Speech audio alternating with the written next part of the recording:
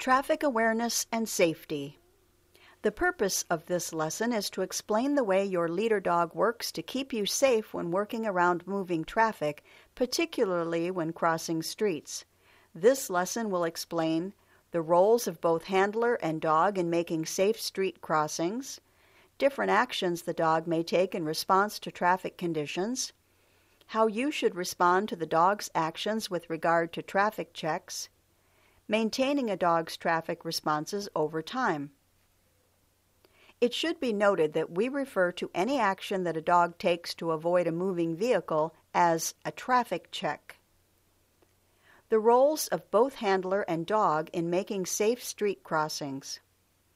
Both handler and dog have responsibilities when crossing streets. The handler's responsibilities: ensure that the team is aligned properly to enter the intersection by listening to parallel traffic and by using environmental cues like foot position on curb or ramp. Take the time to understand the intersection, determine type of control present, stop sign or traffic light, length of the light cycle, whether there is a turn arrow, and whether the intersection is actuated so you give the forward command at the safest time. Ensure you have the dog's attention before giving the forward command. Enter the street with the mindset that a traffic check could happen at any time and be ready to respond to your dog's actions. The dog's responsibility is to ensure that it is safe to enter the street once you have given the forward command and to take evasive action as necessary for any moving car that presents a threat in the crossing. Actions the dog may take in response to traffic conditions. The following are the most commonly encountered responses you may notice from your dog in response to traffic. The dog may refuse to enter the street when you give the forward command. The dog may suddenly stop or take a couple of steps backwards in the middle of a crossing if an unexpected car crosses your path. The dog may take a couple steps back from the down curb if a very large or loud vehicle turns in front of it.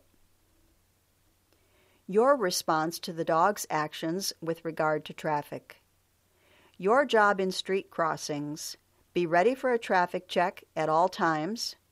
Remain calm if a traffic check happens. Trust your dog's judgment. Maintain alignment during and after the check. Verbally encourage the dog to continue once the car has passed if the dog does not continue on its own. Maintaining a dog's traffic responses over time. Most dogs maintain traffic responses very well over the course of their working career. However, there are some situations that can cause a dog's traffic responses to change slightly.